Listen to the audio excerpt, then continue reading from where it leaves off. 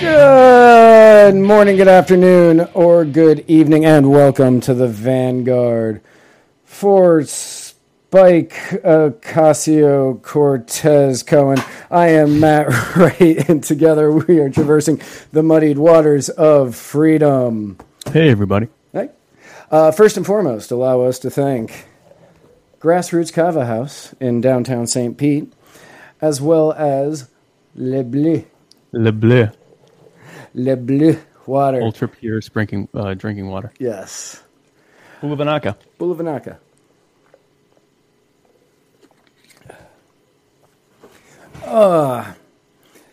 Also, let me thank Hot Damn Burnett for allowing us to use the music at the beginning and the end of this show. And remind everybody that you can follow us on Facebook at facebook.com/muddiedwatersoffreedom, on Twitter at muddied_waters, on the Instagram at muddiedwatersoffreedom, or you can find this in every episode at muddiedwatersoffreedom.com. Yep. We're on YouTube, too. We Hit are all of the subscribe, follow, and various whatever listen buttons that you can on all of our social media. That's right. So that you never miss anything. That way you know you're getting everything. What's that? That way you know you're getting everything. You're getting everything. You're getting it in all of the various formats that we've made available to you. That's right. We're on the internet for you. We don't do this for us. No, we don't, because we could just do this. Right. We could just call each other. we could just get on the phone and do the exact same thing. There's a lot of stuff happening here that is not really necessary unless people are watching. That's right. So thank you for watching. Yeah, thank you to all of you out there watching. Mm-hmm. It's been a weird week. Yeah. It's been a very bizarre week. It has been a fun week. It has been a fun week. So obviously, Florida, my home state, the place that I call home and pay. Well, I don't really pay that many. I pay a sales tax because we don't have an income tax. You pay a tax. I do pay a tax, yeah. Tax. But so do many people in Florida who don't live here. So where I call home, and where I spend the most amount of my money. Once again, we cannot figure out how to count ballots. It is eerie.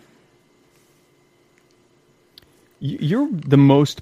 Florida, if I'm not mistaken, is the most populous state in the South, correct? In Southeast, anyway? Yeah. So, there's a lot of people in Florida. There are a lot of people in Florida. I have to look up how many people there are, but it's it's many, many people. I think it's the fourth most populous state. I think it's third now. I think that we recently overtook New York? Yeah, I believe so. Oh, wow.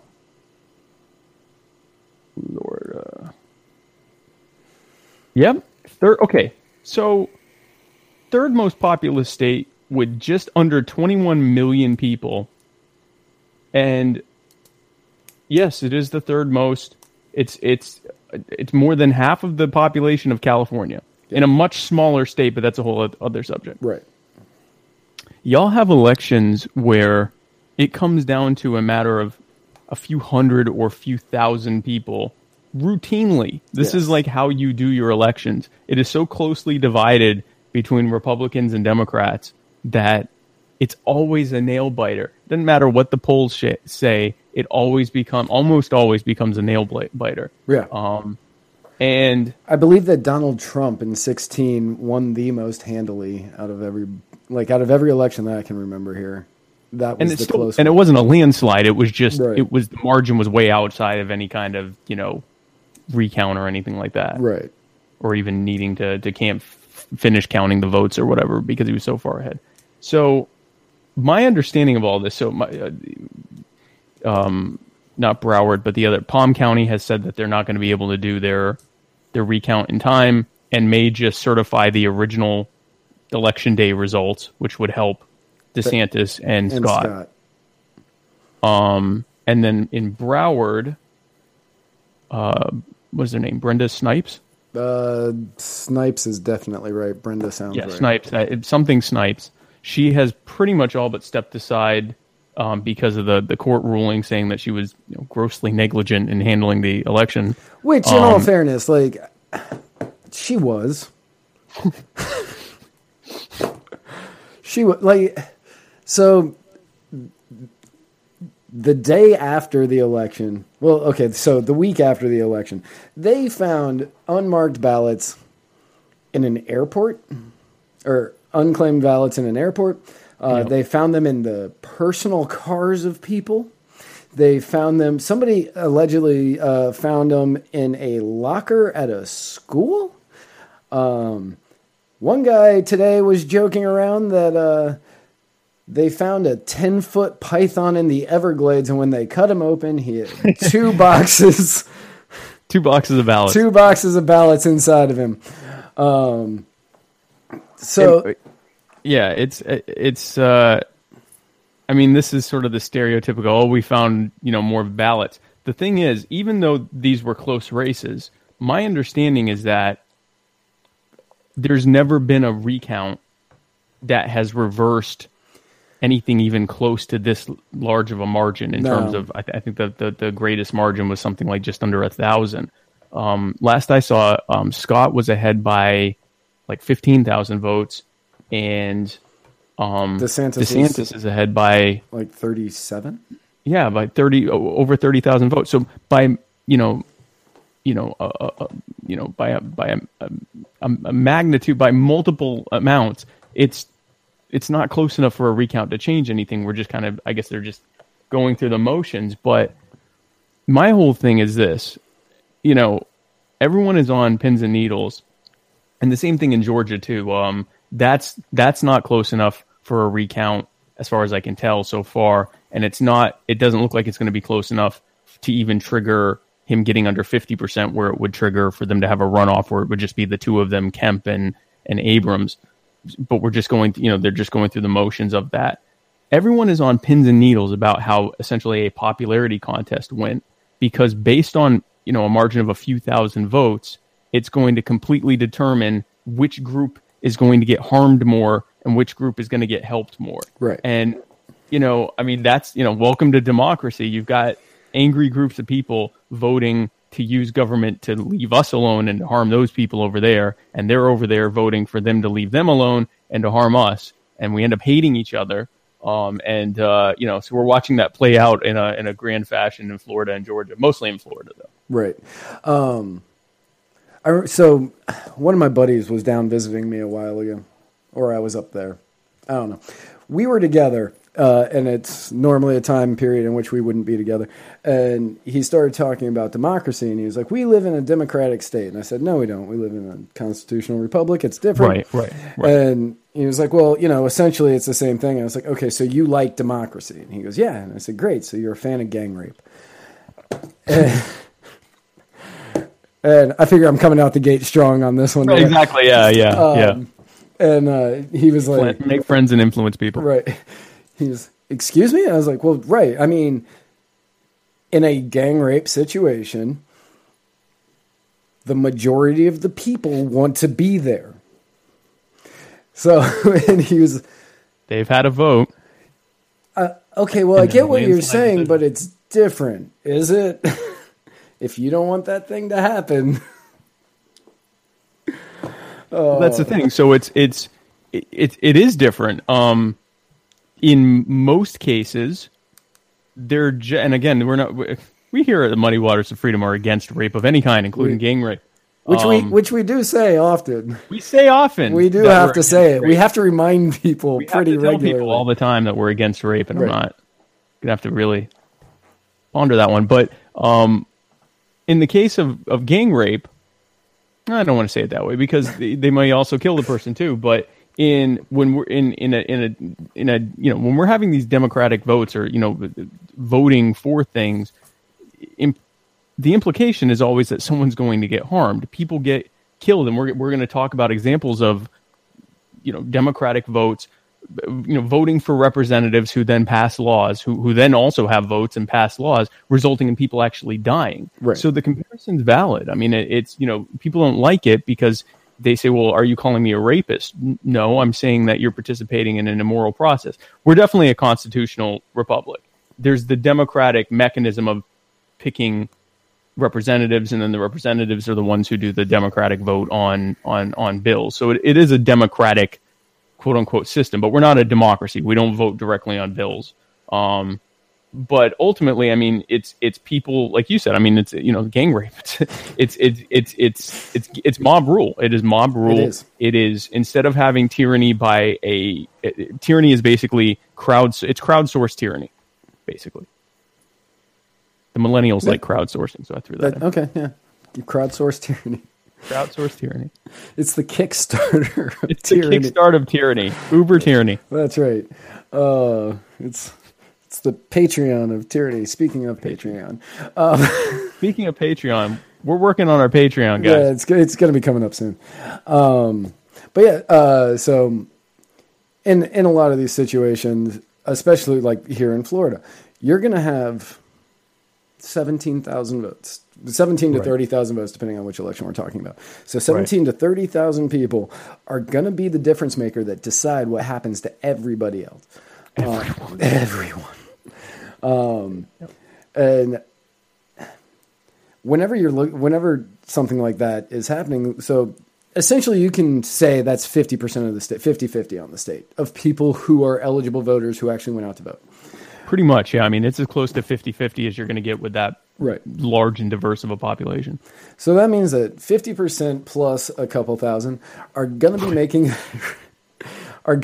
the decisions for the other 49.5%. Numbers I'm just pulling out of my butt, by the way.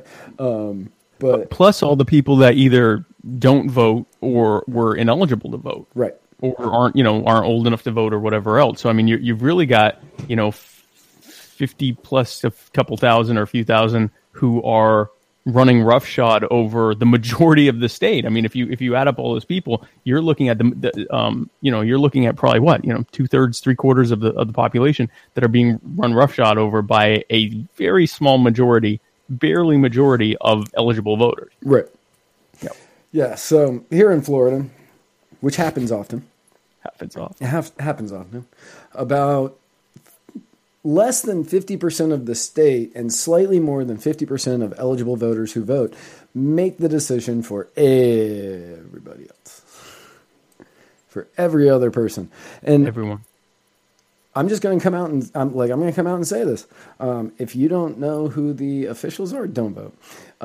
If you, if you don't care, like if you're just like a party voter, please don't vote. Actually learn the people who are running. Or if you are like Spike, don't vote. Or just don't vote. You could reach peak ascendance like me, where you become so aware of the process that you go, these people are all scumbags. I don't want to vote for any of them. Right. But yes, if you are going to vote, at least know why you're voting. And then don't vote. And please don't take it unless it's us. Don't take celebrity endorsements. No. No. If you're waiting for Will Ferrell to tell you who to vote for. I love Will Ferrell. I have zero interest in what his politics are. Right. Or, name a conservative, Scott Baio. Who doesn't like Charles in Charge? And Chachi. Who doesn't like that? But I don't care what his politics are. Like if I'm waiting for Scott Baio or Will Ferrell or John Voight or Taylor Swift, Taylor Swift to tell me who I should vote for. Probably not. Not vote. I should not vote. Yeah, if Oprah came to my door and didn't have a car, like if she had a car, I'd be like, okay, well, Oprah's at my house, like allow me to be kind. But if she was like, hey, I really think that you should vote for this person, I'm probably going to just look at her and go, no. Only because I don't listen to celebrities on this. Yeah, no, I don't. I take the car. Yeah, I'll take the car all day. Here's a car. Thank you. Yeah. I want you to vote for this person. I will strongly think about that. I will think My about new that. car. Thank you, Oprah. Is the car dependent upon whether or not, and will you know? Like, can I just lie to you right here? How will you know? Exactly. Right. It's the sanctity of the secret ballot. I can just walk in there and draw with crayons. Although we have the touch system. I was so disappointed in 2016. I showed up ready to draw pictures of my recently deceased dog Zeus and Harambe in heaven together, and I just bought crayons at Dollar Family Dollar, I think. Dollar Tree, and that part matters. And I show up and I go, I'll take a paper ballot, please. And they said, we don't do paper ballots. You have to do it on the touchscreen. And I said, I'm not going to deface your touchscreen. So I left. So Lou Grimes. Yes. DL Grimes, which is his real name. Okay. Yeah, Lou Grimes.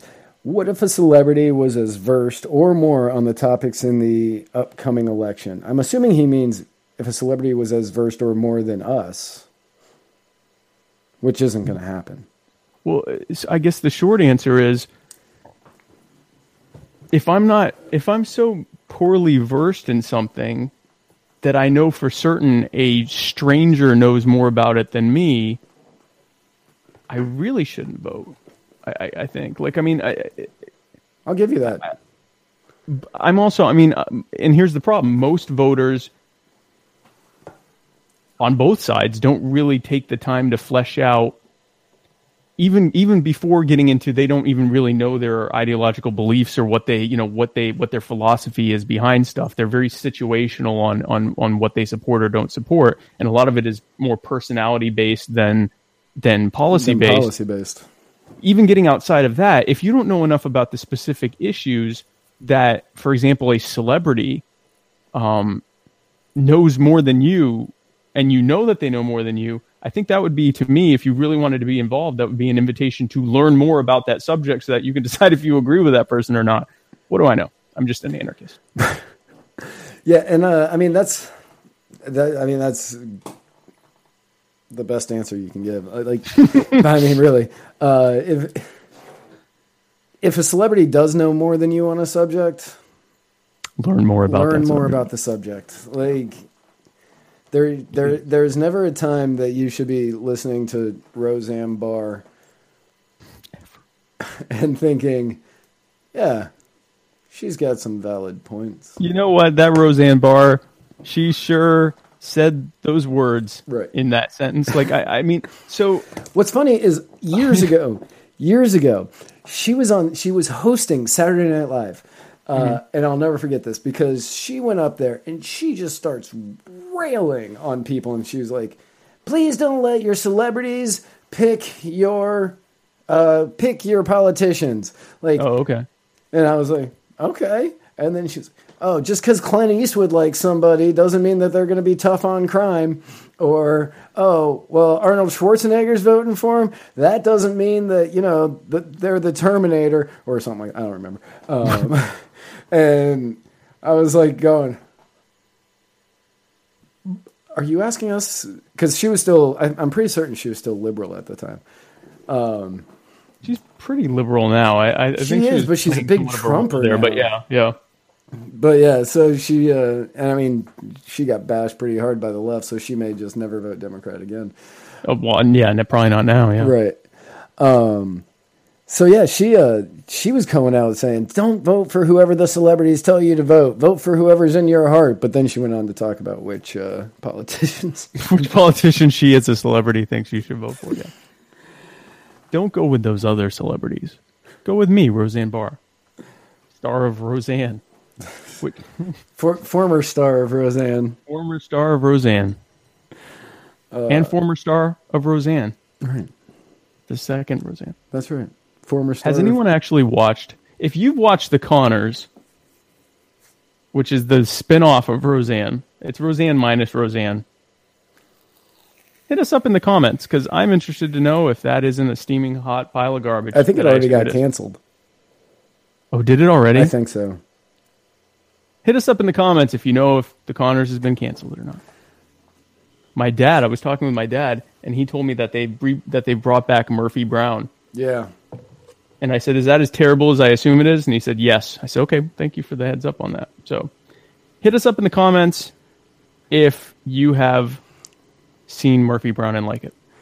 No, Paul Gordon, I did not get bit by a radioactive spider. What? Did Matt get bit by a radioactive spider? I see we're just glossing over the... Yeah, we're going to ignore that. We're just going to ignore that. But no, I did not get bit by a radioactive spider. But apparently Roseanne is not canceled, also thanks to Paul. Thank you, Paul Gordon. Thank you, Paul Gordon. So those are both things that are true. Oh, the Connors is on, but they Paul, ordered and only Matt has one not been bit by a spider. But they ordered only one more episode. Oh. Just the one? Just the one. So we got recounts with lawsuit upon lawsuit upon lawsuit. Yep. Here in Florida. Georgia, they're just waiting for all the ballots to come in. There's been a lot of flack that they've been getting about all of that since Kemp was the Secretary of State. Right, so it has the appearance of, he's counting his... Now, he has resigned now, right. But, it's the whole appearance that he was the one counting the ballots, and, whether or not people were allowed to vote is the big... Whether or not people were allowed to vote. I know that a judge just issued an order, I think yesterday, saying that they couldn't certify the results until at least Friday, and that gave time for more provisional ballots to come in. My understanding is that in order for the vote count to even come down to the point of it being low enough to trigger a runoff. I mean, we're no longer anywhere near territory of them of Abrams winning. This would truly just come down to a redo on December 4th. In order to get that low, he would need to win, I think, 13% or less of the existing votes, even though there isn't a single county that he did that poorly. Even in whatever county Atlanta's in, he still got, I think, either 16 or 18% of the vote. And so, I mean, we're looking at mathematical impossibility. Right. But again, when you have various angry, hateful mobs choosing which other mob is going to get harmed worse than all the others, this is how it turns out. You have judges saying, no, we have to make sure that the right, angry, hateful mob wins, and that's what's happening in Georgia, and to some extent, and actually to more extent, I was going to say even more so here. I mean, we've got Rick Scott filed lawsuits against Broward County, and I know that if this turns out where Rick Scott and DeSantis win, which it will. But I know that when that happens, the DNC is just going to pile on lawsuits and say that Rick Scott has come out and not said that he will sign off on the recount since he's the governor. He will not sign off on it? He has not said whether or not he will. Oh, okay. So he has come out and not said anything. Is he required to sign off on it? Yeah, the governor is required to sign off on it. So his spokesperson has not said whether or not he would sign off on it. So a lot of people are thinking that if Nelson wins, Rick Scott's not signing off. which would really, really make things fun. It's not going to, I mean, again, it's so far out of when I read about recounts that actually resulted in the declared winner being changed, the margins are like 300 votes, 600 votes, 200 votes, right. 90 votes. None of them were even 1,000 votes. Rick Scott, it's like 15. He's like 16 or 20 times higher in his vote margin difference than the largest margin that's ever been overturned. So you're not, he won. He won, and DeSantis won. And now the goal, because this is what happens when one side wins very closely, the other side, their consolation prize is that they can do everything they can to try to delegitimize that person's win, which really doesn't do anything. It just makes them feel better. So they'll say, oh, this is a fake president, a fake, senator, right. A fake governor, whatever the race was for. And then that allows them to, feel like they had some kind of moral victory. sort of them licking their own wounds and trying to sort of taint the well of the process, which it's fine with me. I like watching people who avidly participate in democracy immediately turn around and bash democracy. Yeah, and then immediately participate in it again. The Orlando Sentinel, right? Yeah, the Orlando Sentinel wrote a article that came out, I believe today. It may have been last night, but they said, "Dear America, we're sorry for delegitimizing democracy. Sincerely, Florida." Because Florida did that. Yeah, it was like, that's not really Florida's fault, but like technically, just highlighting how it works, right? How bass-ackwards the entire thing can be. Yep. That would be like the team that loses in baseball saying, "We delegitimized baseball." No, you just lost it. So in baseball, it would be like the team in the World Series, the team that loses more games but scores more runs. Yes. Like they win 2 games, but they beat the ever-living tar out of the opposing team. We ran up the score and said we won the popular vote. Right, we won the popular vote. We scored more, so obviously we're supposed to be the champion. We got the most hits, right. Most runs. That's funny. So that's what happened, and that's election news. Now let's talk about speaking of the consequences of elections. Right. We have 2 stories, two completely different but oddly similar stories. So the left and right both seem to be united in the belief, oddly enough, that gun laws don't ever result in police coming to your house and killing you for your gun. And the left says, we're not coming to take your guns. We're just your guns. Yep. Yeah, we're not coming to take your guns. Although I've seen more and more on the left who are like, yes, we're coming to take your guns. Like, you're actually not going to do a damn thing. You're going to sit there after you vote and complain about democracy. But they say, we're not coming to take your guns. We're just trying to keep new guns off the streets or whatever. And the right, or many people on the right, will say, well, the police, they swore an oath to the Constitution. And that, they would never violate their oath to the people by taking our guns, or, definitely not by killing us to take our guns. So we have 2 stories. One is in, I think, Maryland. Ferndale. Was it Ferndale, Maryland? Sounds somewhere right. Yeah. Yeah, somewhere in Maryland, which is governed by a Republican. And that Republican governor signed a bill into law, a red flag gun law, which basically says that if you call the police on someone about certain things, mental health disturbances, domestic disturbances, and things like that, the police can come and take your registered guns without any process. And I guess there's a process to try to get them back, but they don't have to go through any process to take them. They just come and take them. And so someone called the police on Gary Willis. Details are a little murky as to why police were called, but the police showed up. He answered the door with his gun. He did put it down.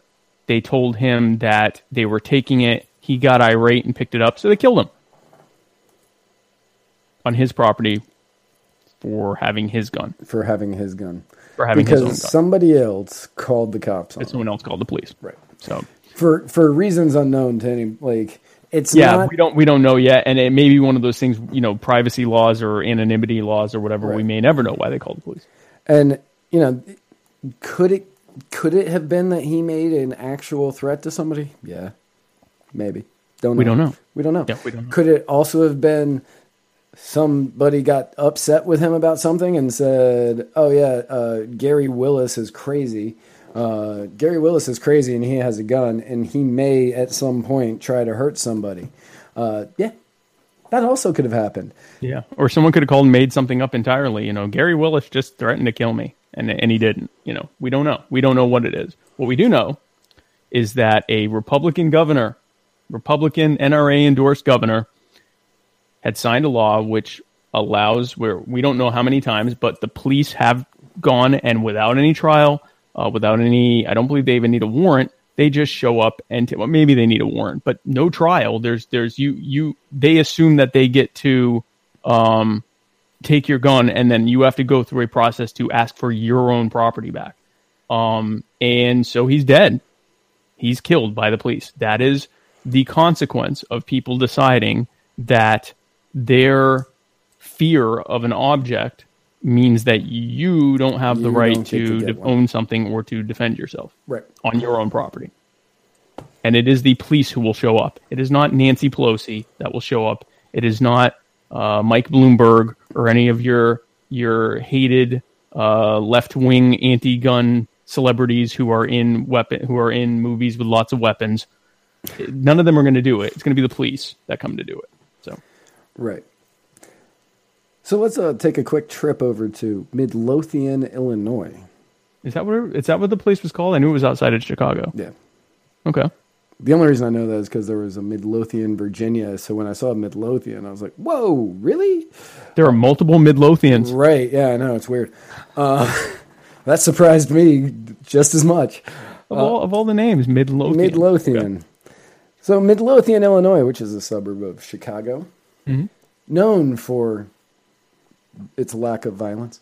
Because of their gun laws. In Midlothian, a young man by the name of Jamel Robertson, I think I'm pronouncing that name right, I really hope I am. A young man by the name of Jamel Robertson was a security guard at a local bar. And somebody in the bar started a fight, started shooting.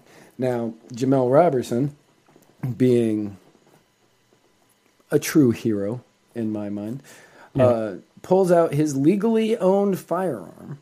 He's also a security guard, so he's got the uniform. Right. So he goes to he stops this altercation. A few people had been shot, nobody did.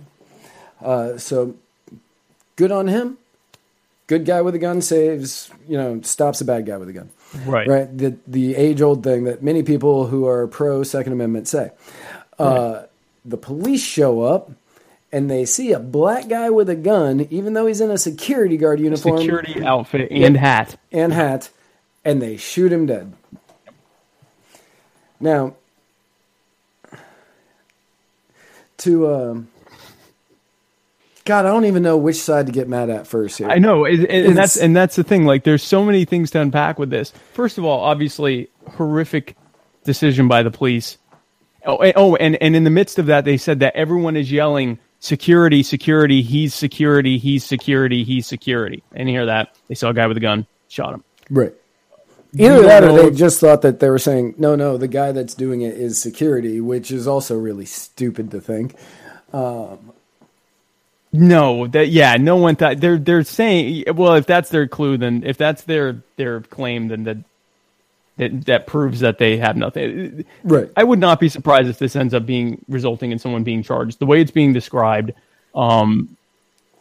there was no reason for the police to think that this guy was an active threat. He was holding down someone else, and everyone's standing around and saying he's security.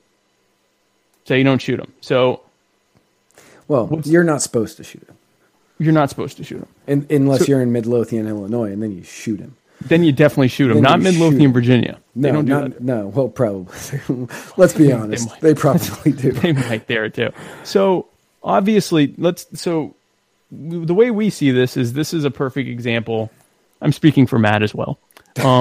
When people say without government, who would keep us safe? Jamel Robertson would keep us safe. Right. And then the police would show up and shoot him.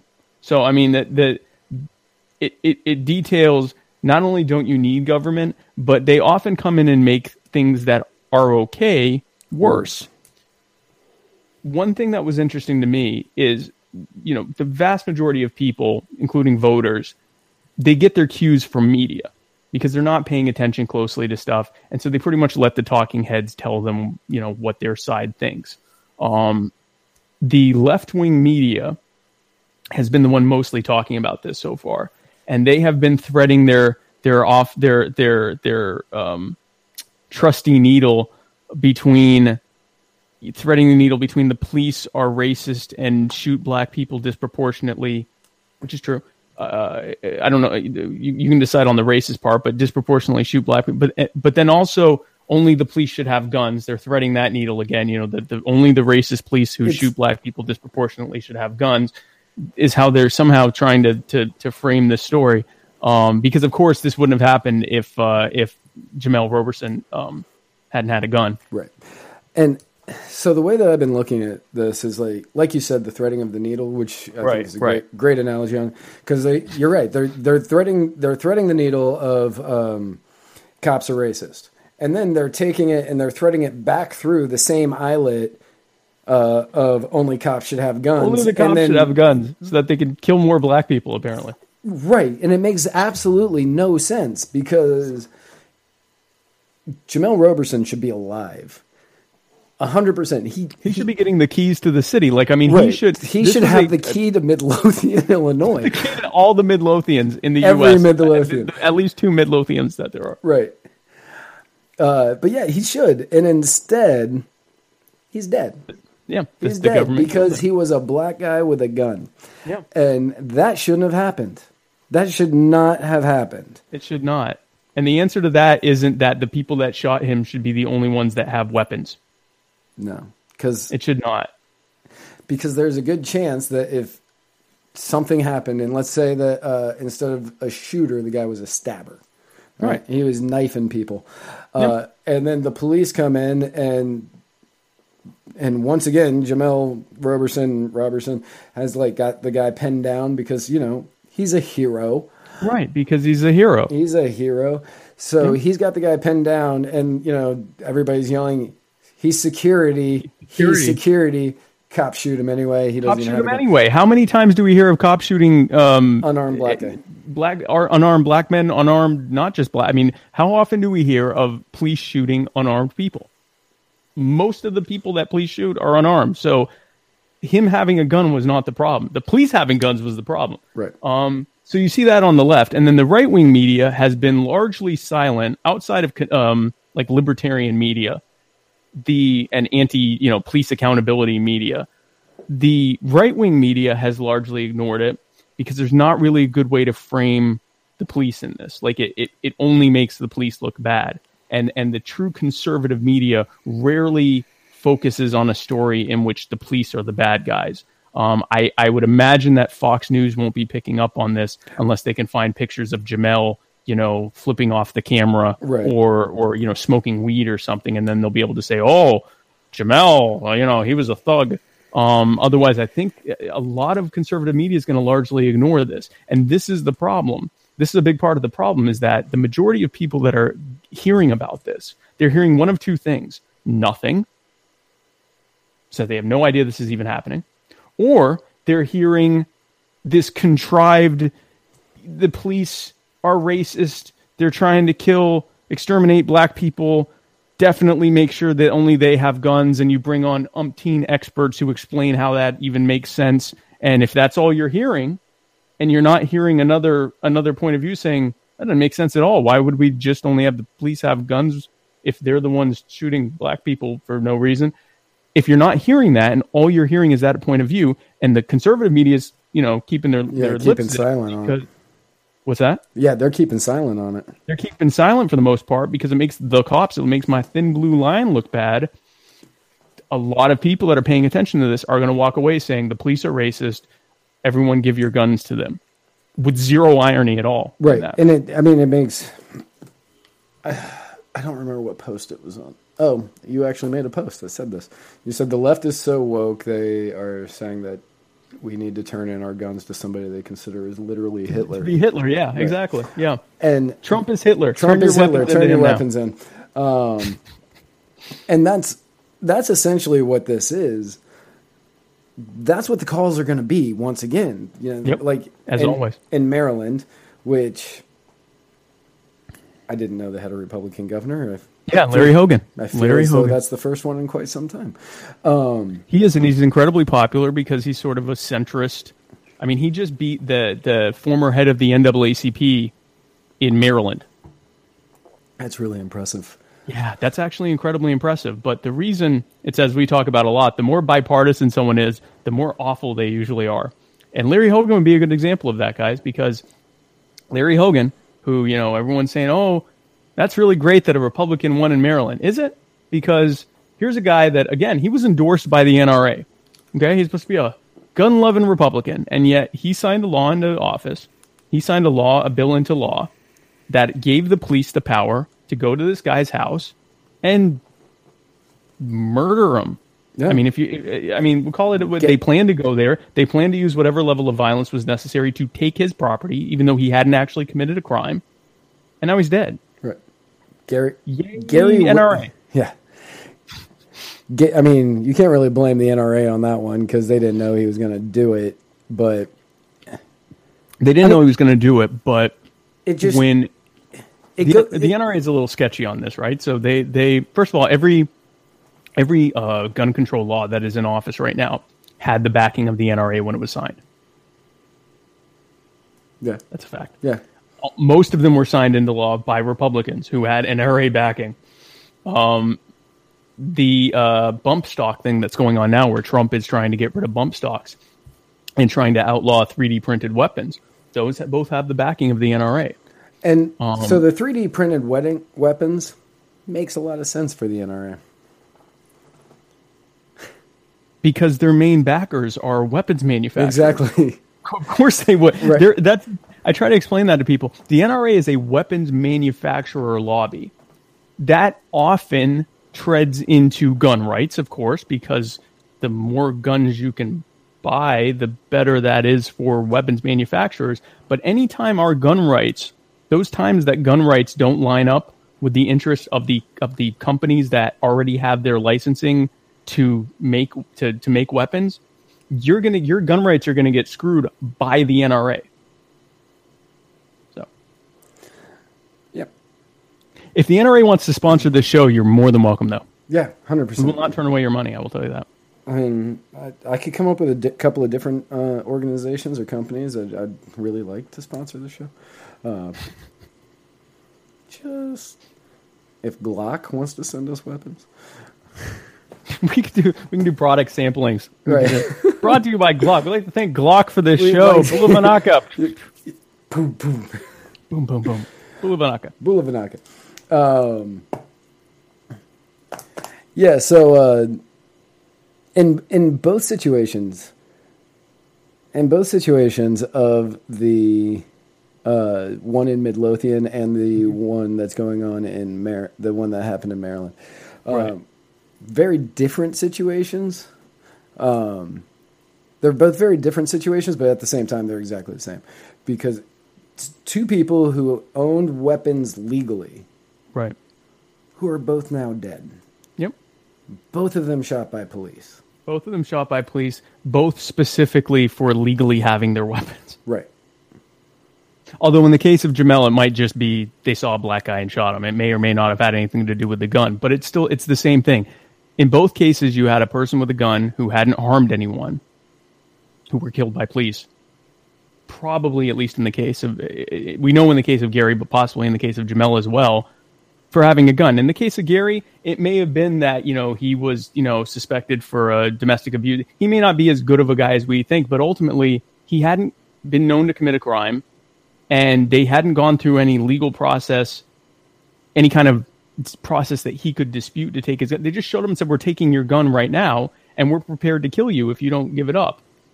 In the case of Jamel, that's a lot more clear cut. He was actually a hero who got killed. And whether it was because the police are racist and they see a black guy and shoot him, or if it was just in the confusion of what was going on, they shot him. The bottom line is that the free market saved that situation, and the state came in and killed the hero. Right. So, yeah. I mean, and then you got Domino's outside paving the roads. So there's government's not helping here, and they'll probably end up shooting the Domino's people for paving roads. Right. Yeah. Eventually they'll be like, no, that's city property. You can't do that. That's city property. Get off our potholes, Domino's. Right. We've spent a lot of time making those potholes just so we can get money back. Exactly. You're screwing up our revenue. Yeah, but yeah, in both of these cases, it's both are very just sad. They are. They're terrible. I can't. Again, the Gary Willis one, there are shades of it that make it sound like he might have been not necessarily a danger, but there may have been some disturbance or something there. It doesn't justify what ended up playing out, but it sounds like there may have been more there than what we know. And again, because of how the laws are with privacy and anonymous reporting and stuff like that. We may never know. Right. The Jamel Harris one is just a heartbreaker. I mean, here's a guy, sounds like he's a really solid guy who's, saves people and then gets killed by the police. To me, it's the prototypical example of how government makes things worse that individuals acting in good faith could handle much better. And whenever something like this happens, I don't like to look at the person's personal life so much. Yeah. Because what was it? The United Airlines. I think it was United Airlines. The guy that got yanked off of United Airlines. Oh, the Asian guy that where they pulled him off and beat him up. Yeah. Yeah, and that was wrong by United. If it was United or Delta, I don't remember which one. I think it was United. Yeah. So yes, that was wrong. But then people started looking into it, and they were like, "Oh, he's not really a doctor. He's like one of those pill mill people, whatever." And that doesn't matter, right? Like it doesn't matter. They weren't beating him up for being a right, a fraudulent doctor. They beat him up because he wouldn't get out of his seat. Because he wouldn't leave the seat he paid for. And yeah, it is in the contract, and I get that. Like, it's in that small fine print that nobody ever reads. Like, I know that, but at the same time, you just beat somebody at, like, how much money did United lose over that? I'm imagining a good amount.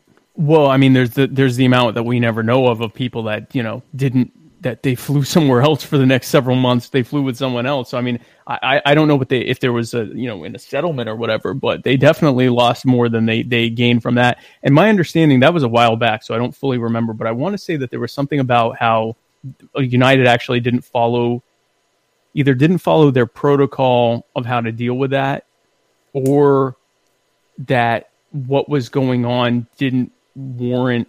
It wasn't one of the things that's listed in that fine print as to when they can tell you have to give up your seat. There was something there where it wasn't clear cut in favor of it was actually clear cut that United had done something wrong according to their own contract. Right. And I don't remember what the details were of that, but yeah, I mean, the fact that he was, and I remember that they had mistaken that guy for someone else, and they were saying, oh, I forget what it was. There was something where it was like something about his personal life, and I'm like, who the hell cares? Like, right. what is that?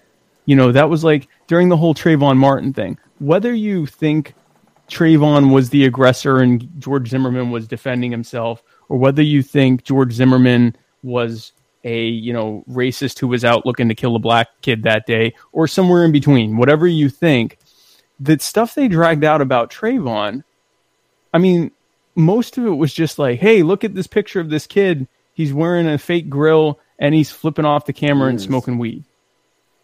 Okay. There are pictures like that of me out there somewhere. Really? Not the grill. I was going to say, there's a picture of you in a fake grill.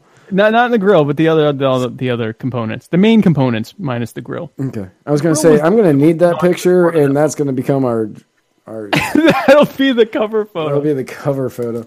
But yeah, in the case of Jamel, he was an organist at the church, and he played multiple times a week, apparently. His dream was to become a cop. From everything that I read, and granted, again, I don't like looking into the personal life because that doesn't really matter. But this dude just sounds like he was an all-around good guy. Like a literal choir boy, yeah. Right. And he literally acted as a hero. And the cop shot him because he's black. That's the only reason. Like, yeah, the cops were there because somebody reported a shooting. They saw a guy with a gun. I get that. But at the same time, the free market fixed the issue. The issue had been dealt with in completely voluntary private means. Right. The police could have come in and just arrested the other guy, taken him away. But no, instead, they shot the guy who neutralized the situation.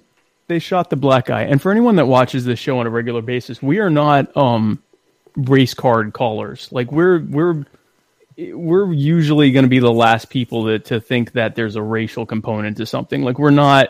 This isn't our show. Like, wow, it's because he's black, or it's right. That's because he's white and he's racist. Like, we don't usually go there with stuff. I'm having a hard time. I'm sort of innocent till proven guilty on most stuff, including racial stuff. And I'm having a hard time thinking that the fact that he was a black guy holding down someone else, possibly another black guy, we don't know, that was what guided them, even though they were literally being yelled at, it's security, he's security, he's security. Right. And I don't care, because here's the thing. The guy's, how old's the guy? 20-something? He was 24, I think. Yeah. So here's the thing, because again, I remember when I was 24, even though he was a church organist, there's very possibly some less than flattering photos of him, especially in the age of social media. I have less than flattering photos in the age of Polaroids and, cameras that you had to go to the store and, wait an hour to have them developed. Like, now in the age of social media, it's so easy to have unflattering photos. So if there's a photo out there of him smoking a blunt or drinking a 40 or whatever, or, in a compromising situation with a woman, or he's flipping off the. I don't care. I don't care. Not even a little bit. Not even a little bit. Yeah, I could care less because he's a kid. He's a young man, and that's what young men do. And I just this stuff just bothers me because that's character assassination. Like if you're taking a dead person and it's not germane to if you have a photo and it shows that he has, he's selling guns or he's in a known gang or something like that. And then that means, the police might've realized that he was a gang leader and thought, which makes no sense, but something that's germane to the conversation makes sense. Right. Just putting out there, the cop shot him, but look at this photo. He's looking awful thuggy in it. Who the hell cares? Yeah, who cares? Like who cares? Like, I am certain if you go back far enough, you will find a photo of me attempting to look thuggy. But I was a tiny little skinny white boy, so it probably wasn't going over well. With or without the grill? Without the grill. Okay. Without the grill. Like the white short overalls from the 90s. Yeah, like pure 90s white thug. Yeah, out uniform. Right. You'll probably find something like that if you tried hard enough. I don't know. Yeah, possibly. And the same for me. I've got a lot of photos somewhere of me doing various drugs, and trying to look hard. Oh, so, I've got those photos here in my house, and they're the only copies in my photo album. Yeah, I don't have any photos. They are in my photo album. Yeah, I'm sure everyone, if I ever ran for office, I know that it's going to be, is this you? Yeah, no, that's definitely me. If I get killed, none of that is germane to it. Right. Right? So I've never been a fan of that. But yeah, these are both examples of just, like, I go to these examples when people are like, well, who would do this? Someone better than the police or someone better than the Department of, the DMV or, whatever service it is you're talking about the government providing. Especially, so I've yet to meet someone who has good experiences at the DMV, and yet they will immediately turn around and be like, yeah, but who would do the roads? And I'm like, someone better than the people doing it now. Right. And I mean, here that's FDOT, not the DMV, but still the Florida Department. Oh, and here it's so yeah, I was confused. So it's SCDOT here, and then DMV, I guess, is the one. DMV, literally all they do is rob you for the pleasure of using the roads that you were robbed to pay for. Right. Yeah, they rob you for the right to drive the car that you purchased. Right. On the roads that you already paid for. Right. Yeah. With your property taxes, sales taxes. Good stuff. Good stuff. And then they kill you. Right. Speaking of being removed from buildings, I was wondering how you were gonna in various fashions. That. Some less violent than others. Jim Acosta. Good old Jim Acosta. Jim Acosta accosted. Jim accosted. Jim accosted a White House intern.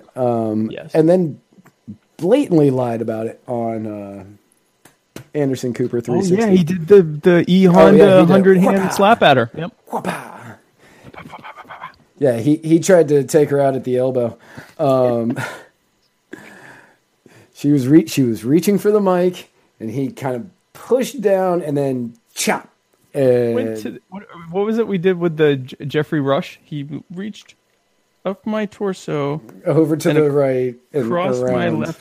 my left breast. Right. Jim Acosta reached down her elbow, and then went up. Right, he kind of. It's like he was pushing her hand away to stop her, and then he like chopped down on her arm in order to get her to not reach for the microphone. The tomahawk chop, which is now known as the Acosta chop. The Acosta chop. That he did. And then, so all of this resulted in this and the fact that, go ahead. In Atlanta, they should change it from the tomahawk chop to the Acosta chop. Well, CNN is based in Atlanta. CNN.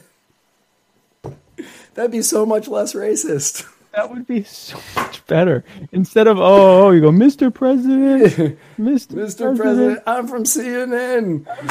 CNN, answer my question. So that because here, so yes, he did some somewhat violent moves on that. She's like so little too.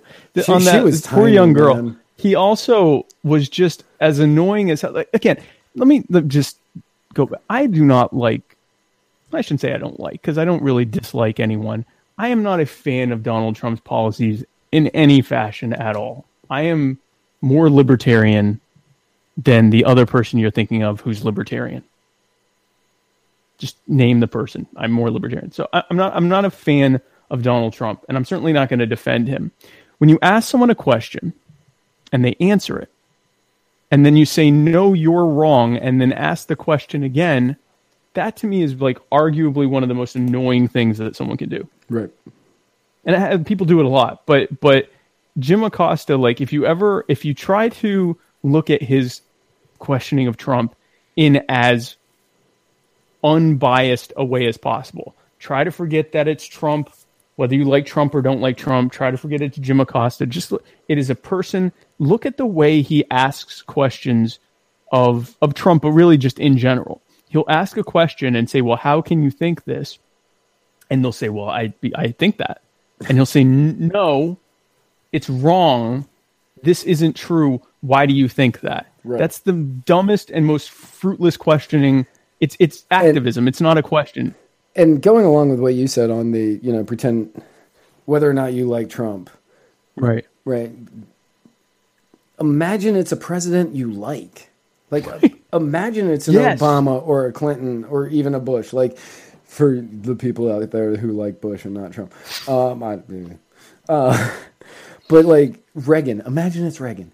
Imagine Ronald Reagan's up there. Right. Imagine Ronald Reagan's up there, or Obama, or Clinton. Yeah, Obama. For those on the left, imagine it's Obama or Bernie Sanders. Imagine it's Alexandria Ocasio-Cortez. Okay. Newly elected president. Newly elected president, which... And finally, she's got a place to live. She does. Well, I don't know. Does she? No, I'm saying if she gets elected to the White House. Oh, yeah. If she gets elected to the White House, she does. There's a White House. But, yeah, imagine that it's a president that you actually like, and you have not Jim Acosta. You have someone else that you don't like. Megyn Kelly. You've got Megyn Kelly in the White House press room, which would be weird for multiple reasons, but you've got Megyn Kelly in there, and she just keeps asking the same question over and over and over again, and then saying, well, no, I think that you're wrong. And you're wrong. Yeah, and every time they answer, you say that she says you're wrong, and then ask the question again. In that case, like, you would sit there and say, oh, Megyn Kelly's a bitch. I can't believe she would do that. That's so disrespectful. Right. You would lash out. You're disrespecting the office. Right. Whether or not you like the president or not, whether or not you agree with him or not, whether or not you think that he is doing his best to respect the office. Right. That is not on you to decide. When you are a member of the press corps, you have to treat the office like it's the office. You have to treat the president as the president. Yeah, you can push, but at a certain point, you have to just accept it and don't arguing with them. There's pushing to get your question answered. Right. That I get. So you ask a question and they kind of dodge around. Well, we'll have to say, and so you keep pushing to try to get your question answered. If your question has been answered and you say, no, you're wrong, because the question in this example was something along the lines of, you've described this caravan coming up as an invasion. Why have you done that? And Trump said, I think it's an invasion. I see it as an invasion. That's what he thinks. Whether you agree with him or not, I don't agree with him, but that's what he thinks. He thinks it is an invasion. And then Acosta goes, well, no, it's not an invasion. They're migrants. They're trying to seek asylum. Why did you say that? Because I see it as an invasion. Because I see it as an invasion. And then he says, well, why did you used, and this was stupid, because when you have me defending a border hawk, you've made a mistake, Jim. And he goes, well, why? And this was Trump. Say what you want about Trump. The man is quick on his feet. And when it comes to this stuff, and Acosta says something along the lines of, well, you've been criticized. You use that the video footage of people jumping over gates and fences and trying to make it look like an invasion. And Trump said, well, those weren't paid actors. Those were the actual that was footage from the caravan. And he's right. Those were real people. Those were real people. Those were real people. Those weren't actors. Did you think they were actors? Yeah. And so your Trump's much better than mine. Thank you. But I'm not really good at impressions. But he was right. I mean, it was, whether you agree with how he portrayed that or not. That was actual footage. But regardless, he answered the question and he just kept going on and badgering him about the thing. And it's like, okay, your question has been answered pretty much every single way it can. And you are using like a reverse bully pulpit where you're going to stand there and do that. And he got removed. Again, I'm not a fan of government in any fashion.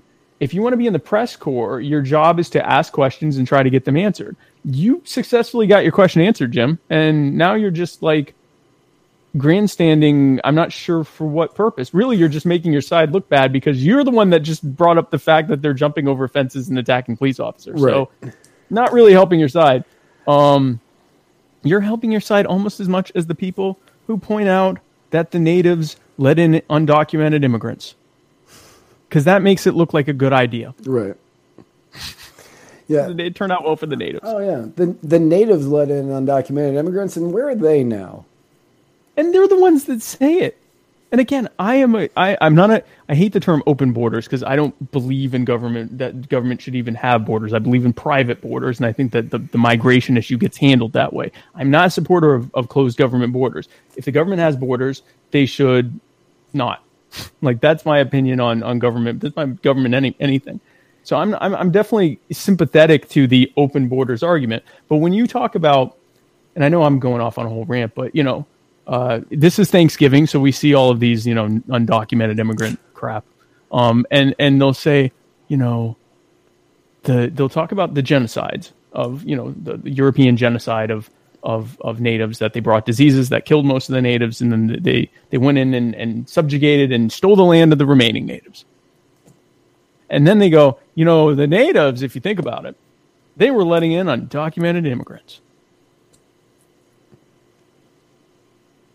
who then took everything from them. Yeah. Who reclaimed the land and killed most of them with diseases that they brought. Or with bullets that they brought. Right, well, with bullets, but what? So I guess the initial people that came brought disease that killed a good depending portion. On how many, depending on who you ask, anywhere between 60 and 80% of the native population was killed off by disease. I was watching. John Leguizamo has a new thing out on Netflix. Okay. And Spoken History of Latin People, I believe is what it's called. Oh, okay, yeah. And in it, he kind of is going into all of this. And for a while, I was 100% on board with everything he was doing. I was like, all right, you do this, John Leguizamo. And then at the end, he was talking about Che Guevara being great. And then, okay, well, you lost me. I know. The rapist and the murderer. The racist rapist and murderer. The racist, homophobic rapist and murderer, Che Guevara. But yeah, he Makes a great silhouette, though. I mean, you know, that face is just iconic. It's an iconic silhouette-ish face. It is. It is. Like, I know the outline of that very well. It almost makes all the rape and murder worth it.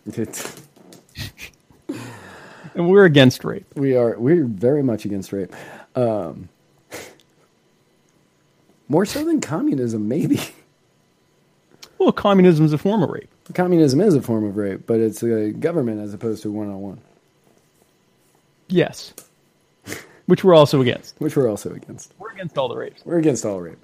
But yeah, so that's the Acosta thing. And then I liked that people said, well, you know, the entire press corps should just boycott the White House.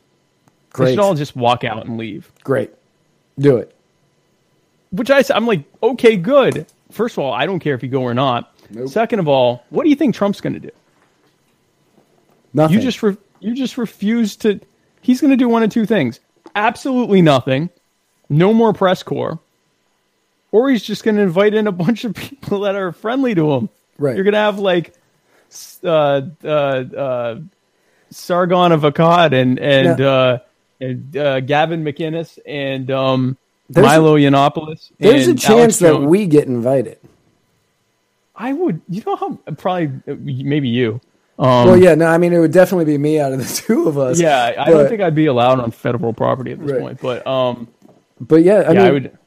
There is a chance that if the entire press corps didn't show up, they'd be like, "Hey, I could see that. Like Donald would be sitting there talking with Mike, and he'd be like, "Mike, I need you to go down to Florida and pick up that mat. Pick up that mat from the Muddied Waters." And Mike would show up, and I would have to say yes. And we would go. Yeah, I'd have or to you would say, go. Yeah, and then I would You'd be our correspondent to the White House, right? But that's what he'd do. I mean, he would he doesn't like the press corps.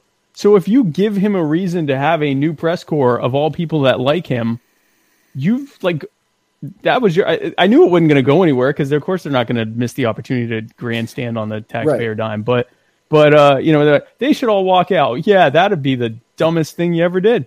You'd never be allowed back. If you want to make sure, if you'll never be back ever. And if you you'd be allowed back in 2020 if Trump loses, but by then you would have already lost your job.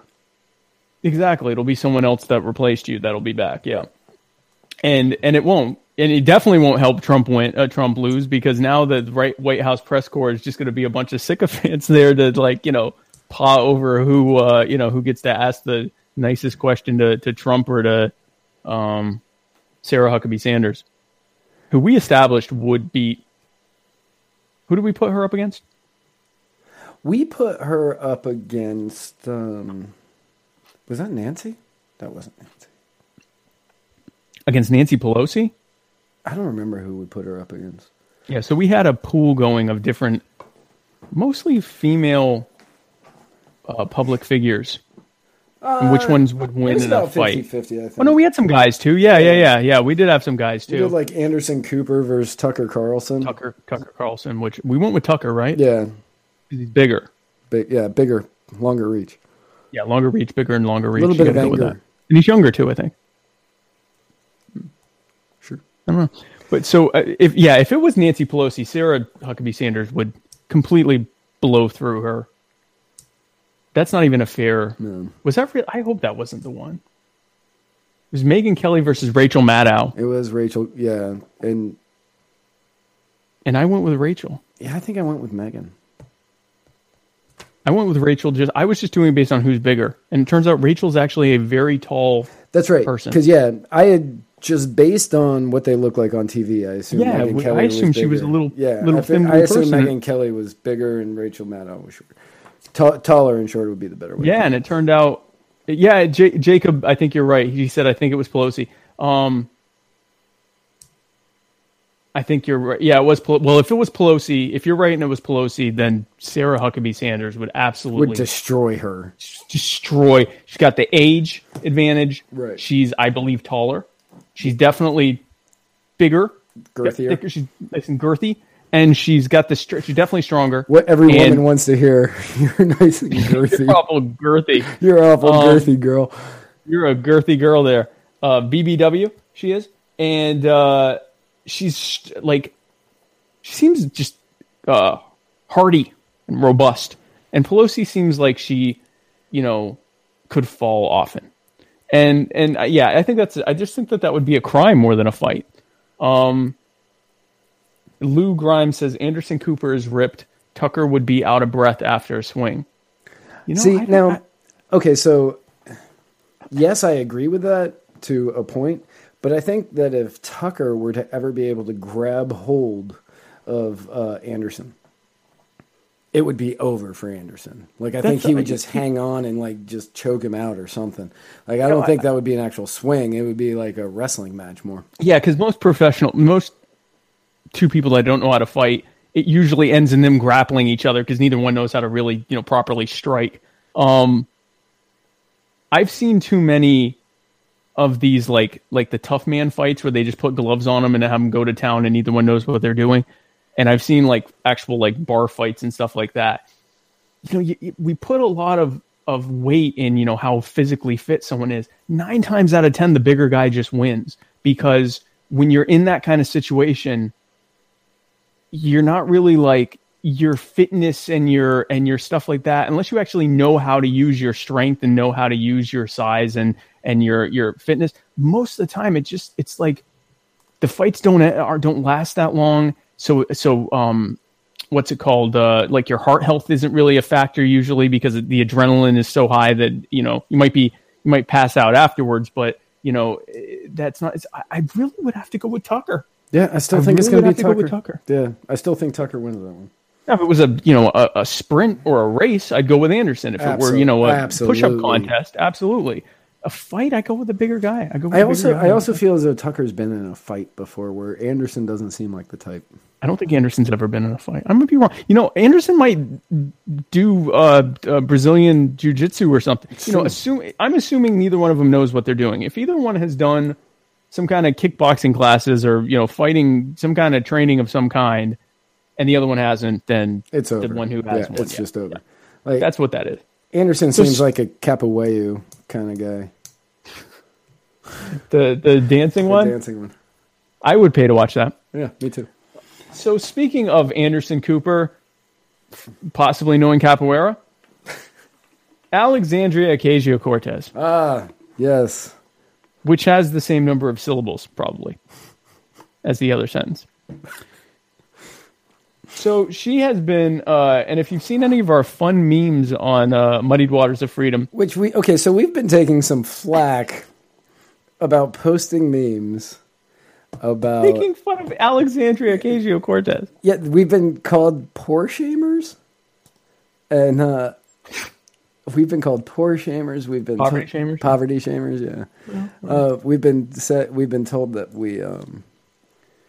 that it's unfair of us to pick on somebody who can't afford good housing, can't find cheap housing in DC, which is everybody. Someone said it's not very libertarian. Yeah, I saw that, and I was like, that's weird. Oh, okay. How's that? We never got a solid response on why that was not very libertarian. And going back to a sentence from about 40 minutes ago, we're more libertarian than whoever that person is. Yes, think of the person that when you think of libertarian, Matt and I are both more libertarian than that person. Right. Combined, yeah. Easily. If you combine that person into himself or herself, we would be more libertarian. More libertarian than that. Yeah. But yeah, she went around and she was talking about how she couldn't afford housing. She couldn't afford housing. Now, from my experience, from all of my experience, knowing people in elected office, usually that first 6 months or so, you are sharing a house with like 6 other freshman congressmen. Right. Sometimes 2 of you are in a room. Yeah, you're congressman. You're leading the nation, and this is what you're doing.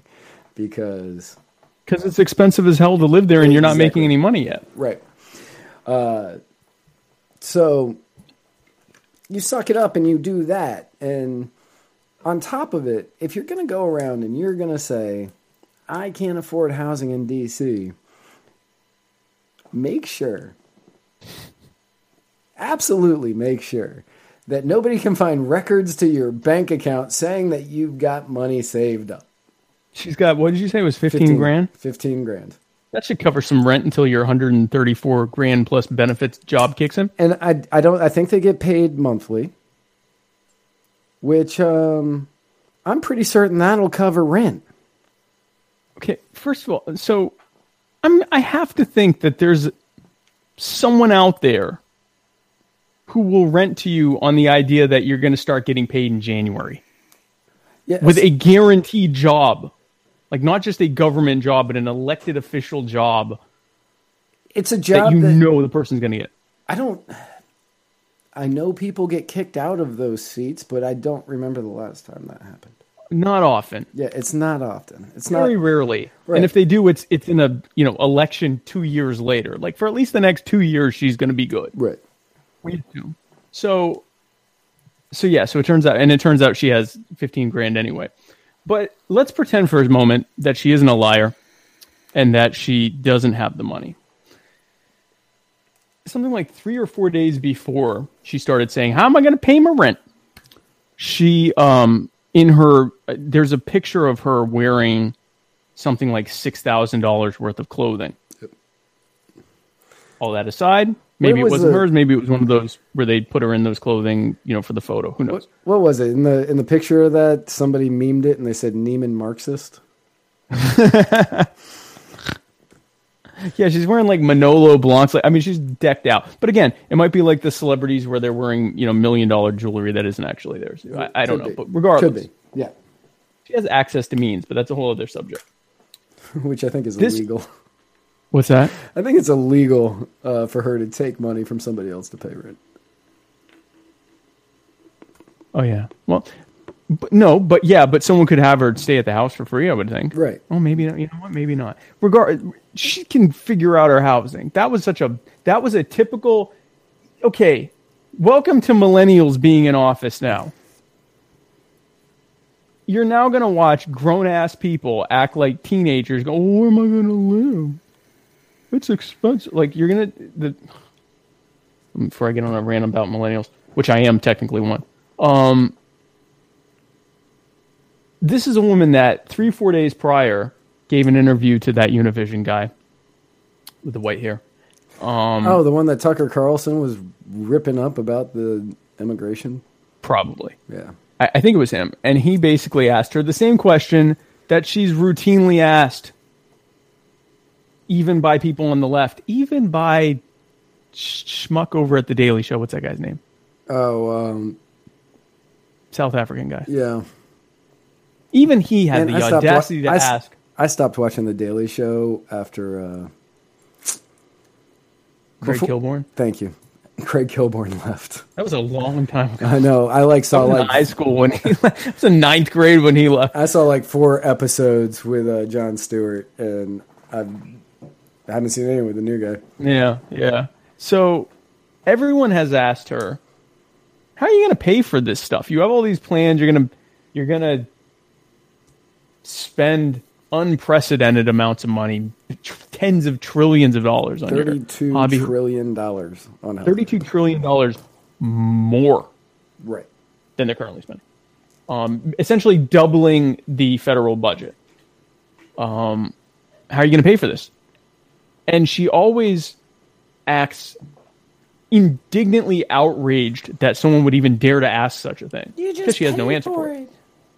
And so her new, because I think she was realizing that you can't just go, oh my gosh, I can't believe you asked me that. She said, I'm puzzled that you asked me that. When you say, how do you pay for it? You just pay for it. You just pay for it. You just pay for it. You just pay for it. You just pay for it. And so, okay, so then just pay your rent. Oh, you don't have the money for it? You don't have the money to do it? Weird. I'm puzzled by your telling me you don't have the money for it. Just pay it. Right. Did you ever try just paying it? Just pay it. Just pay it. And there were even people on people who are friends of this show who also didn't like the fact that we were making fun of her for not being able to afford rent when apparently she could. But that was before we knew she could. We were just making fun of her. What, are people mad now that we found out that she could? No. Oh. No. And, you know, they were like, I can't believe that you would do this. Like, she can't afford it, blah, blah, blah. So when I found this out, real excited, real happy. Yeah, in your face, you can't afford it. Why did people... This was the hill that so many of our followers wish to die upon, defending Alexandria Ocasio-Cortez, pretending that she can't afford to pay rent for 2 months? Like, the woman who has the economic understanding of a 4-year-old. With an economics degree. With an economics degree, which I don't understand how she got that, even a little bit, but she did. I guess it tells you what these people that call themselves economists are learning. For her to walk away from that and say something like, "You just pay for it. You just pay for it. You just pay for it. You just do. You just pay for it." Because debt doesn't... What money? Pay for it. Because the American debt doesn't matter as long as nobody calls it in. Yeah, and meanwhile, that 32.7 trillion is a extremely optimistic conservative estimate that the Mercatus Institute put out based on the rosiest of assumptions, so rosy that they themselves said it is impossible for it to be this low. Right. Because this would require a 40% cut in the amount of money going into being paid to doctors, pharmacies, technicians, across the board, 40% cut, which would result in a massive rationing of use of those services, which would be the American people wouldn't tolerate that drastic of a cut to their services, especially if their taxes are being doubled. So that's not going to happen. So it would probably end up being much more than 32.7 trillion. But even at 32.7 trillion, they said that a doubling of tax rates across the board, whatever your tax bracket is right now, double it. Yep. That still wouldn't be enough to pay for it. Yep. And what the Mercatus Institute, like everybody was like, oh yeah, the Mercatus Institute said that this plan is cheaper than what we spend now. Right. And they themselves said, no, it didn't. Yeah, it didn't. It did not. Yes, it did say that the 32.7 trillion that this plan would cost does cost less than the 35 trillion that we spend on healthcare over the same period of time. Right. But my healthcare bills are considerably lower than, say, yours. That means that you're not paying my healthcare bills. I'm not paying your healthcare bills. Right. Right. Unless this plan goes into effect, and then I'm paying You're paying my healthcare bill. Right. And all folks out there are, and for those who know, I have MS. So I spend a lot of money on healthcare. Yes, he does. And you're now paying for that. Oh, and by the way, the drug that I get every month is part of a free drug program that the company that has my drug for certain people whose insurance won't cover it and who aren't millionaires, they basically give the drug for free until either my insurance company picks it up or I become a millionaire, right. Which is great. If I become a millionaire, I pay for it all day. Yeah. And it costs $18,000 a pop every month, every 4 weeks actually. It's actually 13 times a year. Do the math on that. That's what 180, just under $200,000 a year for just a drug that I get, for basically once a month. If a universal healthcare plan comes into effect, they're not going to offer a free drug program anymore. They're just going to build a government for it, which means one of two things. Either you're going to be paying for my $200,000 a year drug, or I'm not going to get my drug that keeps my MS at bay and keeps me able to walk and see and talk and, and live like a normal person. I have to take a lesser drug that's not going to be as effective. So this one hits home for me. Right. And as a person who really enjoys having Spike on the show, Please don't get rid of his drug. Please don't get rid of his drug. We here at the Muddied Waters of Freedom, Muddied Waters Media, definitely need that drug. The Muddied Waters of Freedom is brought to you by Biogen. Let's see if we can get them to sponsor us. They already are. Let me tell you something.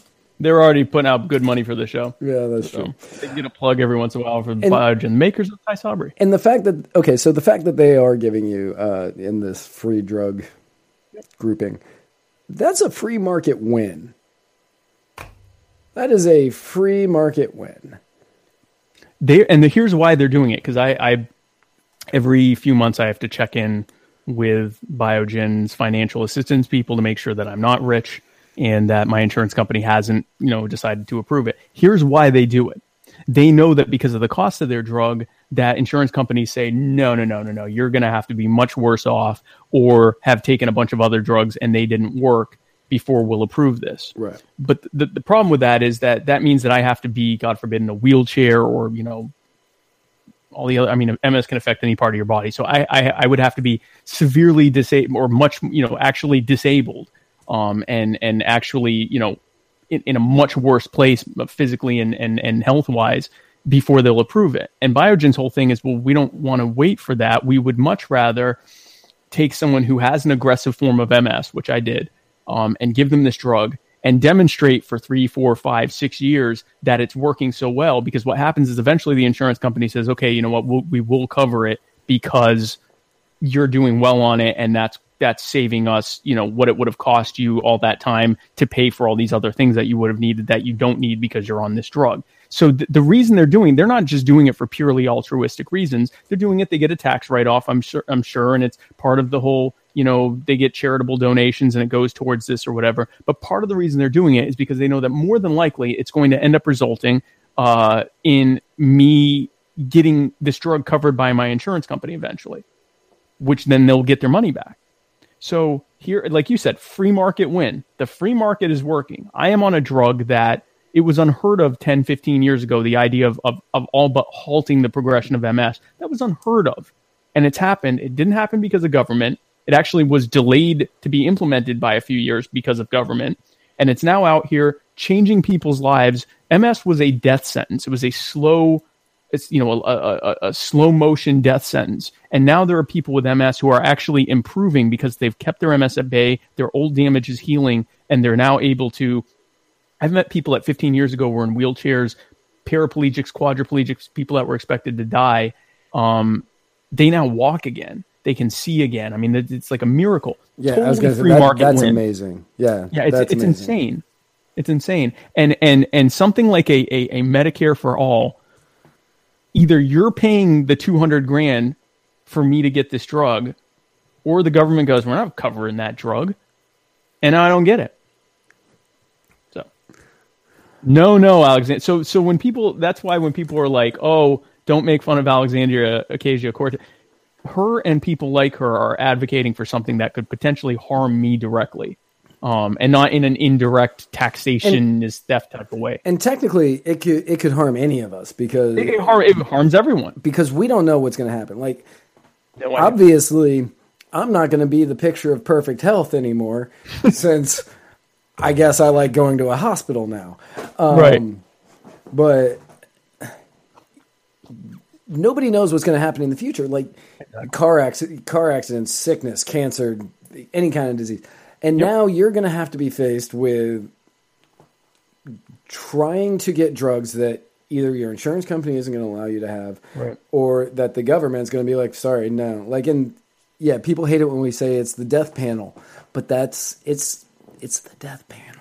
They're going to decide whether or not you are worthy of getting a drug and what is the easiest way to do that based on what you are putting back into society.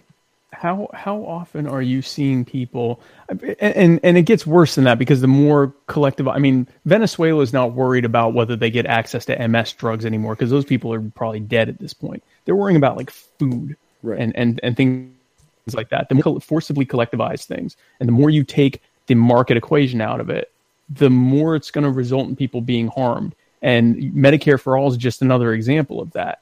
And the problems that it's attempting to address were all created by government in the first place. My guest last week, Jason Romano, we talked about the roots of the whole reason healthcare cost so much to begin with.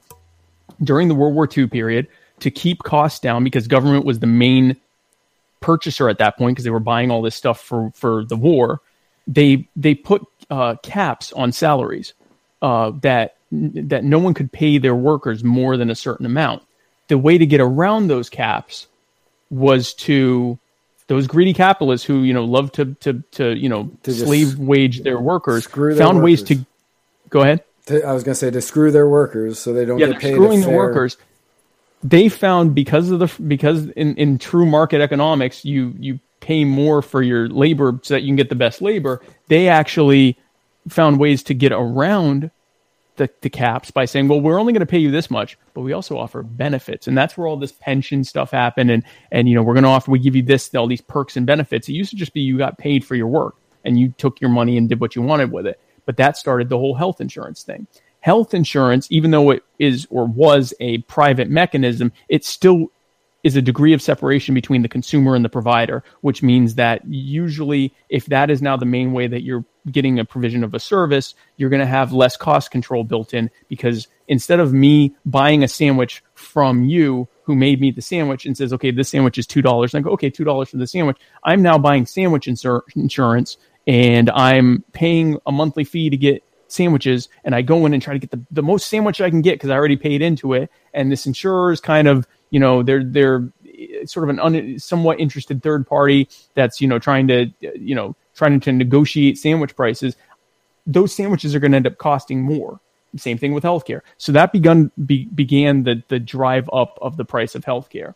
Then what happened is in the 1960s they introduced Medicare and Medicaid, which began the implementation of government provided healthcare to the poor and to the elderly, which drove up the costs even further. Then you come into the 1980s, there was changes to Medicare to make it more robust in what they offered. Then going into the late 90s and the early 2000s, they introduced Medicare Part D. Then in 2010, they introduced Obamacare. And you can just watch how healthcare costs continue to skyrocket as government gets more and more involved.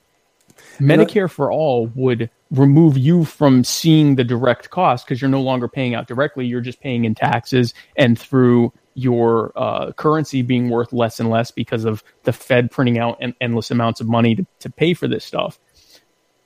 But what you are going to see is a reduction in the quality of your care, which is what we see every time universal health care is implemented anywhere. And as Medicare keeps getting expanded, the quality of care isn't changing. Like, it is it's going down a little bit right now. If we went to universal, it would just go down completely.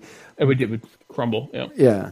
But what most of the money is being spent on is administration. Yeah. Because anytime the government expands, you need more administrators. Yeah. You're creating, it's a government jobs program. Instead of me just buying the product directly from the provider, I now have to employ 16 people over here who are going through a bunch of red tape to just pay you, instead of me just paying you and not having those 16 people, which drives up the cost for no good reason. If people need to be added to a process to make it more efficient or to spread out the amount of service that can be provided, but when it's just to feed legal red tape, you're just making it inefficient for no reason. And that's what Medicare for All would do. If you want a sampling of what Medicare for All would be like, ask your local veterans about how they get treated by the VA, because that's single payer healthcare. And from my experience, I've only met one person who said the VA treated them right. Yeah. I don't, and it's not even, they don't care about me. I didn't even 100% believe it. I really didn't. Like, I thought he was only saying that because he was trying to win a debate. And if you're going to tell me that the VA treated you okay, I can't really argue with you, because that's... Yeah, you don't know. But I have no idea. But I mean... I've met plenty of other people who were not conservatives or libertarians who do nothing but complain about the VA. Right. And It's like, hey, welcome to what you're trying to push on everyone to have. Because that would be the VA-ification of our healthcare system. Yeah, pretty much. You notice they call it Medicare for all and not Medicaid for all, which is actually what it would be. Medicare, you pay part of it. You pay 20%, and most people get wraparound insurance that pays for it. What they're pushing is 100% coverage for all. That wouldn't be Medicare for all. That's Medicaid for all. The reason they don't call it Medicaid for all is because, similar to the VA, ask someone who's on Medicaid what their experience is with Medicaid. Yeah, it's not pretty. It's not pretty. Oh, or even better, ask a doctor or a hospital administrator what it's like trying to get money from Medicaid for services that were already provided. That's an ugly conversation. More and more hospitals and doctors' offices are refusing to take it just because it's impossible to get refunded. Yep. And the thing is, they have to take it for emergency services. So they're required by law to take Medicaid for emergency services, and they get screwed. So then anyone who goes in for emergency services with private health insurance, Medicare, anything where they actually get paid, they have to run the cost up to pay for all the people that got denied through, where the services they were required by law to provide, they don't end up getting reimbursed for through Medicaid. Right. So Medicaid for all means a lot of hospitals shutting down, which is why they don't call it Medicaid for all, even though that's really what it is. Medicaid for all or VA for all would be much more honest of what it is they're pushing for. It's not Medicare. Right. Right. Right. Right. So real quick, people in California, please be safe. Yeah. This is the deadliest fire in American history. Is it really? Yeah. I think 42 people have died. Holy crap. Yeah. I knew, I haven't been following it that closely. I knew that they had said, I think when I saw it was like over a dozen people had died. Yeah. No, it's been the lead on the Drudge Report since they decided to stop reporting on the recounts as closely.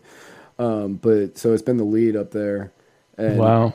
Often, like the number was just climbing. They got to 31 2 days ago, and then last night they changed it to deadliest fire in American history, and I think it's 42. And I know, at least the thing I saw, which is probably 3 or 4 days old, hundreds of people are still missing. Yeah, 200 people are missing still. Wow. Yeah. So if you're in California is it affecting? Malibu. Oh, okay. Malibu. So yeah, Crazy. if you're out there, be safe. Yes. Don't be stupid. It's a fire. It's a fire. It's a giant fire. You probably know what "don't be stupid" means a lot better than we do because we aren't dealing with large forest fires. So just don't be stupid and stay safe and just do whatever you can to not maybe die. Leave if you can. Right. You've probably got friends up north. I was gonna say, like, go to Oregon or something, right. like, or go to San Francisco. Like, go to Orange County. Go somewhere. I'm not. I was gonna say I don't think Orange County's far enough away. Okay, go to Nevada. Take a trip to Vegas. They don't have any trees out there. No. Go somewhere that the fire won't follow you. Look, Matt and I live in areas that are prone to hurricanes, and obviously the dynamic of hurricanes is different, but it's similar in that it's a massive, somewhat slow-moving mass disaster that affects the entirety of an area. It's not like an earthquake, or it's not like a hurricane or a tornado that, it could be over there, but it's not affecting me, and it's real fast, so you can't really respond to it. And, it's something that's, it's headed to you, and it's coming at you. It's coming right for you. And here it is. It's coming. And it's really big, and it might kill you. And it's obviously the opposite of a fire because it's a water. But the dynamic is the same. If I think it's headed straight for me and it's strong enough, I usually leave just to be safe. That's the safe way to handle that. That's the safe way to handle it. If you know it's coming straight for you and it's strong, it's not just kind of a tropical storm, you just go ahead and leave. So I would think with fire, pack what you can and get out of there if you haven't already. And if you can, I don't know the dynamic, how easy it is to get out, but definitely be safe out there. Right. And if you're stuck there, just be safe. Just be safe. Do whatever it is necessary to remain safe, because we want you watching us. Yeah, we would miss you. We would miss you. We would definitely miss you. We would miss you. Also, real quick, just Brett Corriere. I don't know if you're still watching or not, but happy belated birthday. You are like a big brother and a great friend, and just happy birthday to you. Happy birthday, Brett Corriere. That was close. Corriere? Brett. Brett, happy birthday, Brett. Happy belated birthday, Happy Brett. belated birthday, Brett. Hopefully I see you again soon. But yeah, you got anything else? Tomorrow, debate extravaganza. Ah, yes. The Masters of Debate, I called it, somewhat tongue-in-cheekily. We're having a debate, a three-way debate moderated by me, Spike Cohen. It is a debate between Joshua Smith, the at-large representative for the Libertarian National Convention, Mike Shipley, the head of the Povertarian Caucus and the co-founder of the Libertarian Socialist Caucus, and Sam Coppinger, who's kind of a rising star. You probably never heard of him even a year ago, but now he has a page with 40,000 followers called Libertarian Memes for Neoliberal Teens. And they're going to have a three-way debate about all sorts of stuff. All libertarian. Hey, do you like watching libertarians argue? Tune in tomorrow night. Tune in tomorrow. 10 p.m. You could probably do that all day on the internet anyway, but tomorrow it's going to be televised. Live in HD. Yeah, I was going to say it's going to be completely different. You want to see your favorite libertarians that you love to hate argue with each other live in HD? Tune in to My Fellow Americans tomorrow on the Muddied Waters Media Network, 10 p.m. Eastern, 7 p.m. Pacific, 9 p.m. Central. Oh, you're doing 10 p.m. Eastern? Yeah, because they're all in California. Yeah, I might be able to watch that. Yeah, you can tune in at least for the last bit of it. Yeah. So tomorrow at 10 p.m. and it's being promoted pretty heavily. So I fully expect the comment section to be a total mess. Yeah, I can't wait to see that. I'm looking forward to that. And so tune in tomorrow. And then Thursday is the writer's block. Thursday is the writer's block with Nick Tumbelides from U.S. Term Limits. U.S. Term Limits. And I will remember that because I'm going to promote that while I'm on my show tomorrow. Yeah, and we're going to talk about term limits.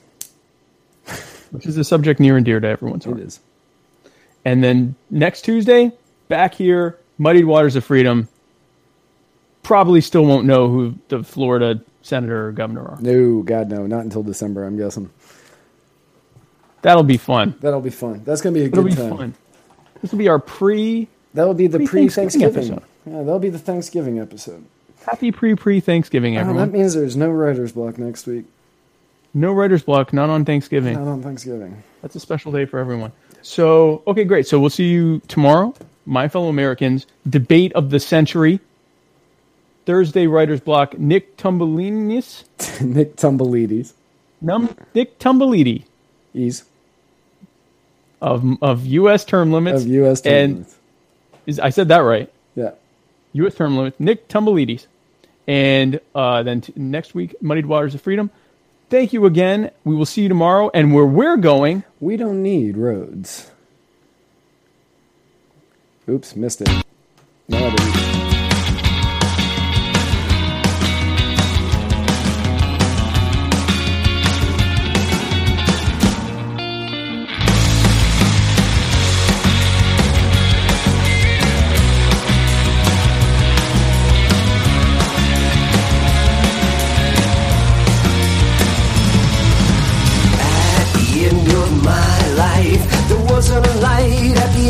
Tunnel, there just was a sign. It said, do not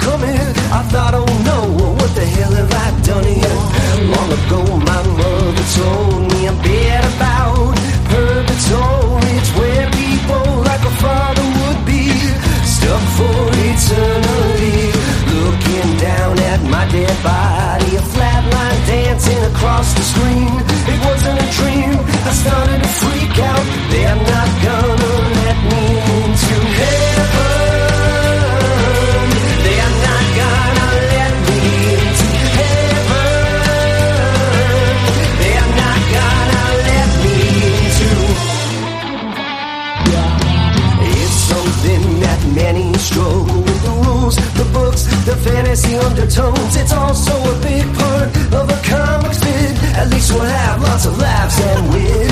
Outside the not so pearly white gates, it's closer to a dirty shade of gray. There's nothing to eat